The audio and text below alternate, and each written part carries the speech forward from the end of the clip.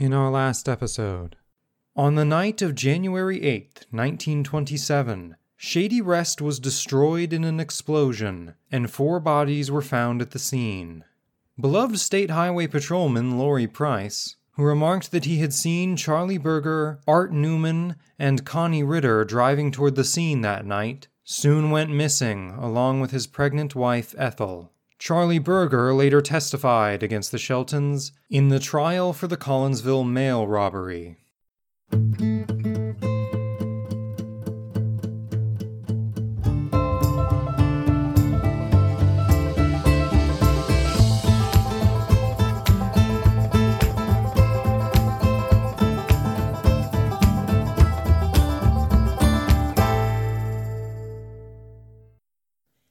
A Night of Another Sort, Prohibition Days and Charlie Berger, by Gary DeNeal. Chapter 21, Part 2. In sharp contrast to the arrogant behavior of his 2 former friends and associates, Carl Shelton seemed more a banker or successful businessman than a former gangster as he took the stand. Following questions by his own defense counsel, in answer to which he denied all allegations made by the other side, Carl Shelton was cross-examined by United States District Attorney Walter M. Provine. He asked him to state his occupation at the present time. Studying his shoes for a moment, Carl answered quietly, "Collection agency." The ensuing laughter prompted Judge Fitzhenry to pound his gavel for order. In their closing arguments on February 3rd, the defense attorneys referred to Berger as the Emperor of Harrisburg, and to the eager Newman as the new light in American literature. They stressed the bias of each man and their character, or lack of it. For his part, in referring to 2 of the Shelton brothers' alibi witnesses, Joe McGlynn and Delo Studi, the district attorney said, "After hearing some of the lawyers testify in this case, I think their licenses to practice in Illinois should be revoked." During a break in the trial, Carl Shelton happened to see Art Newman near the elevator. For a moment, their eyes met. Then Shelton stepped over to the cigar counter, leaving Newman and his guards waiting for the elevator to arrive. "Did you see them eyes of his?" Newman asked his stoic guardians. "That's the way he looks before he shoots and kills people." Learning of these remarks after Newman and the others had stepped onto the elevator, Shelton swore a little before breaking into a smile. "You know, that little devil's clever. He can almost read your mind." On the morning of February 5th, Judge Fitzhenry sentenced Carl, Earl, and Bernie Shelton to 25 years in Leavenworth Penitentiary. In the custody of 6 deputy U.S. Marshals, the brothers arrived at the prison at 10 a.m. the next morning, which happened to be a Sunday. After their street clothes were exchanged for prison garb, they were escorted to their cells. The next day, Deputy Warden Fred Zorps assigned the inmates to their new jobs in the stone-cutting department. Without problems of his own, Berger might have celebrated the trial's outcome. However, the presence of Jim Pritchard in the courtroom clouded his enjoyment of the proceedings. The Franklin County Sheriff had been prevented from serving his warrant only because the federal men, in whose custody Berger remained throughout the trial, held the gangster on a $1,000 bond in a conspiracy case then being pressed against the Sheltons. None too pleased with the cold reception given him by Berger's custodians, Pritchard was, nevertheless, informed that upon Berger's release after the trial, he would be notified. When that time came, he was not notified. By the time the verdict was announced, Newman was on a train heading for Long Beach, California. In the train station prior to Newman's departure, a reporter had seen him pretending to read a newspaper, but he was actually holding up a mirror to see who might be lurking in the shadows. At the close of the trial, Berger was taken to Springfield and there released on the $1,000 bond. When he returned to Harrisburg, it seemed everyone was discussing the recent death of Helen Holbrook in St. Petersburg, Florida. The coroner's jury there had called it suicide, but the rumor was that she had been silenced to prevent her testifying at the Shelton brothers' trial. Harrisburg remembered Helen as a buxom beauty who had enjoyed the company of gangsters, as had Laurie Price. Chapter 22. A Man Who Knew Too Much. At about 11 a.m. on February 5th, the same day Judge Fitzhenry sentenced the 3 Shelton brothers to the rocks of Leavenworth, Joe Waldman, a farmer and stock buyer living near Du Bois in Washington County, was checking his wheat field after a recent sleet storm. In some weeds near the highway, he saw a man's body. Turning the corpse over, he noticed a badge with the number 78. From newspaper accounts that had mentioned the badge number, Waldman knew he had found Lory Price. Harold E. Wolf, a Belleville stockbroker, recalled in a letter to the Illinois Magazine, "I can see it yet, the partly exposed body of a man wearing the uniform of an Illinois highway patrolman, lying there in the snow. His star was still on his uniform, mute evidence of the authority that had been his until that fateful night, weeks before, when he had been invited to go for what proved to be his last ride. A heavy snow had fallen the night he disappeared, and it had been followed by others and by a spell of real cold weather. The snow had formed a pronounced drift or heap over the body, and the low temperature had kept it from melting until now, when a few warm days melted enough to disclose the tragedy the drift had concealed. It was not a pleasant sight, made more gruesome by the fact that some animals had gnawed part of the flesh from the exposed hand and arm. The hand and arm of Lory Price. At about 11 o'clock one night in early February, Rudy Walker of El Dorado heard a knock on his door. As he flicked the light switch, Walker heard a man say, "Don't turn that light on." Cradled in the man's arm was a machine gun, and by his side stood a young woman, formerly of El Dorado. Charlie Berger said he needed a place to hide for the night, now that Sheriff Turner was finally looking for him. I'll put you up here, Charlie, but how long are you gonna stay? His friend asked. "I'll leave sometime tomorrow night, but I don't know where I'll go from here. In the morning when you get up, knock at our door and I'll get up, but we won't raise the blinds nowhere in the house. We'll have to stay here all day." I got up the next morning and knocked at his door. "Are you ready for breakfast?" It was about 9 o'clock. I'd done got the kids off to school. He told me to go to Turner and tell him that he would be willing to give himself up if he could take his machine gun to jail with him, because he didn't want the Shelton gang to take a pot shot at him. When Walker delivered the message as he promised, Turner asked where Charlie could be found. I said I don't know. He was at my house last night. He left sometime during the night. "If you find out where he is, you let me know," Turner said. On the afternoon of February 8th, Lory Price was eulogized by Reverend A.E. Prince at the First Baptist Church in Marion, and later buried with full military honors in Maplewood Cemetery north of town. That same afternoon, Charlie Berger was arrested at his home by Sheriffs Turner and Pritchard, and placed in the Saline County Jail.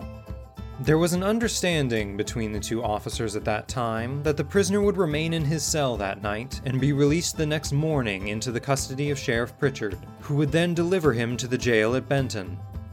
Taking no chances, Jim Pritchard drove into Marion Wednesday morning, February 10th, in one of 3 automobiles, each of which was crowded with armed deputies. Coleman, his deputies, and the Marion Chief of Police, and even Coroner George Bell joined the caravan at Marion. In short order, it was rattling toward Harrisburg. That this expedition was merely Act 2 in a comedy of errors became evident at the Saline County line, where Pritchard was informed that Lige Turner had gone to Springfield to attend a Hard Roads meeting. Before leaving, though, the Saline County Sheriff had instructed his deputies that none of the prisoners were to be released during his absence. Fearful that the cold excursion of December 27th was about to be repeated, the 2 sheriffs and their men nevertheless went to the Saline County Jail. Only Pritchard himself, however, stepped in to see the much publicized prisoner. He returned with both good and bad news. That Berger remained in his cell where he belonged was encouraging. That his machine gun remained with him was not. The Saline County deputies, Pritchard said, freely admitted giving Berger the weapon, citing their fear of the man in their custody and the possible wrath of his enemies on the outside. It seemed Pritchard and Coleman had given up, at least for the day, when they returned to their respective counties. Just before noon, however, Pritchard was back in Harrisburg awaiting developments. That afternoon, through his secretary George Sutton, Governor Len Small announced that unless riotous conditions warranted the presence of the state militia, he would not act in the Saline County matter, and added that it was the responsibility of the local authorities to separate their prisoner from his machine gun. Back at the jail in Harrisburg, the fellow causing all the fuss realized by now that his freewheeling existence was about over. That day, he sold 2 tracts of his Saline County farmland to his sister Rachel, For $1 and other considerations. accompanied by 3 Saline County deputies and his attorney Scariel Thompson. Charlie Berger appeared before Circuit Judge Julius C. Kern at Mount Vernon late the following day. Thompson had thought it possible that in the habeas corpus proceeding, his client might be released under bond, thus foregoing a stint in the Franklin County Jail. Instead, after a session lasting approximately 10 minutes, Judge Kern ordered that the prisoner now be placed in the custody of Sheriff Pritchard. Berger was driven to the Benton jail, where he showered and received a change of clothes. While he was becoming adjusted to his new surroundings, up the street Judge Charles Miller set his bond at $42,500, $40,000 for Adams's murder, and $2,500 for assault to commit the murder of Pat Pulliam. Jim Pritchard's long day had ended well. With the Sheltons in prison and with Berger in jail and his gang scattered, the authorities were busy trying to solve the crimes committed during the recent gang war. In the Adams affair, Roy Martin had the killer's note and 2 names. The latter were supplied by a fellow who had recognized the 2 youths and divulged their identity to a trusted friend. The information was passed along to another person who got the word to Martin. Talking with the eyewitness, Martin had his hearsay information confirmed. Harry and Elmo Thomason were the killers. Roy Martin had read, of course, that Elmo Thomason had been identified as one of the victims of the Shady Rest shootings and fire. But where was Harry? For all Martin knew, he was dead also, or perhaps hiding out in another state.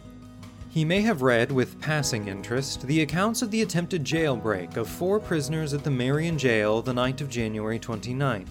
Common sense and uncommon courage did not enable the middle-aged lawyer to see that Harry was almost literally at his fingertips. Equally slow, and apparently as non-productive, was the search for the murderer of Laurie Price. On February 7th, the day the Sheltons began serving their terms at Leavenworth, the Price inquest was held in the Washington County Courthouse at Nashville. From 9:30 a.m. until noon, at which time the inquest was continued until the following Saturday, the 6-man jury heard the testimony of Joe Waldman, Sergeant John O'Keefe of DuQuoin, who had positively identified the body, and others. As had been the case for the last hour of the previous setting, the inquest of February 12th was closed to the public.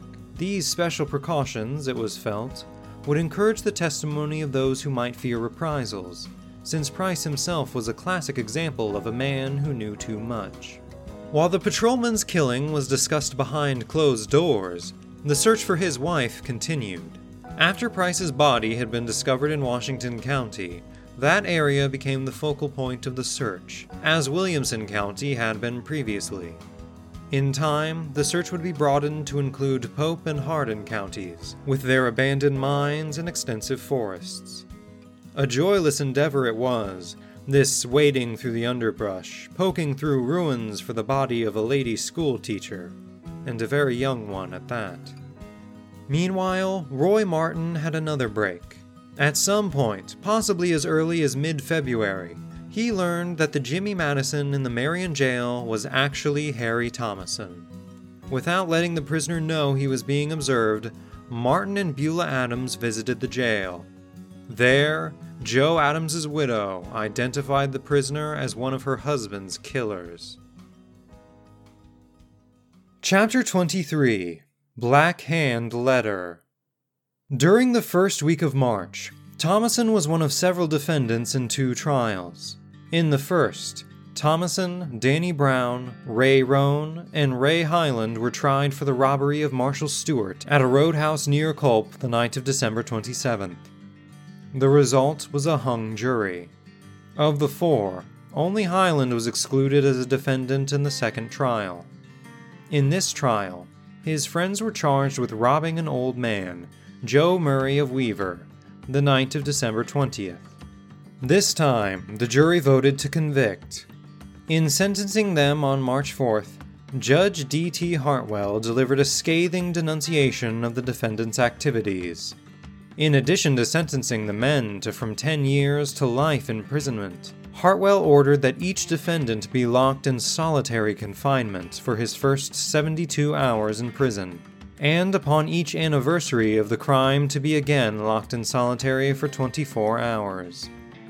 Because he claimed to be only 19, Judge Hartwell thought him older and said so, Harry Thomason was sent to the Pontiac Reformatory until he turned 21, at which time he would join his companions at Menard. The other two were to begin serving their sentences there immediately.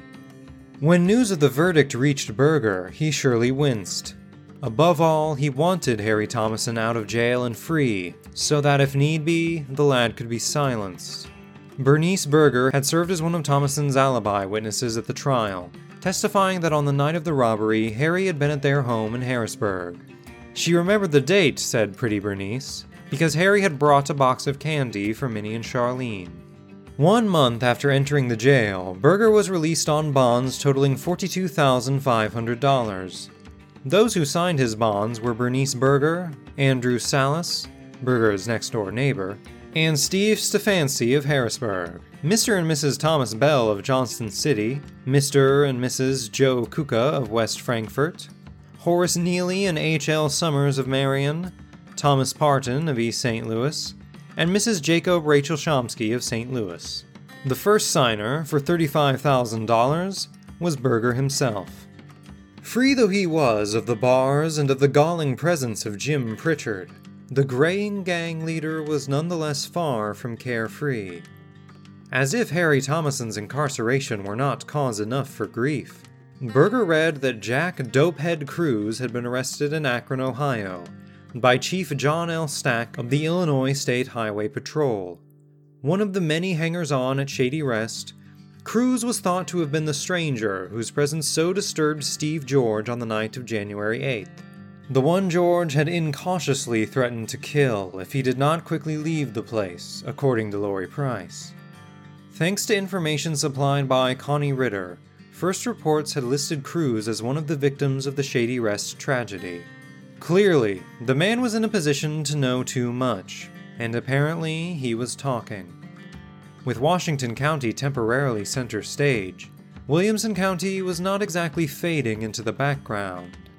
On the night of March 16th, Arleo Boswell returned home after buying ice cream downtown in Marion, and was closing his garage door when a shot from the shadows tore through his right side just above the hip. Stunned though he was, Boswell managed to get off 3 shots at a fleeing figure. More painful than serious, the wound put him in the hospital at West Frankfort for a few days. Later, when he was back at his home but still in bed, he, as usual, was mystified as to who was trying to kill him. The closest thing to a clue was a Black Hand letter received the day of the shooting. It read, You know Price knew too much. He didn't know half as much as you do. 10 years to life don't mean much to you. As stated in the Marion Daily Republican, the 10 years to life could have referred to the sentences handed down to Brown, Roan, and Thomason, but the connection was never proven, and the shooting, like so many others, was never solved. Next time.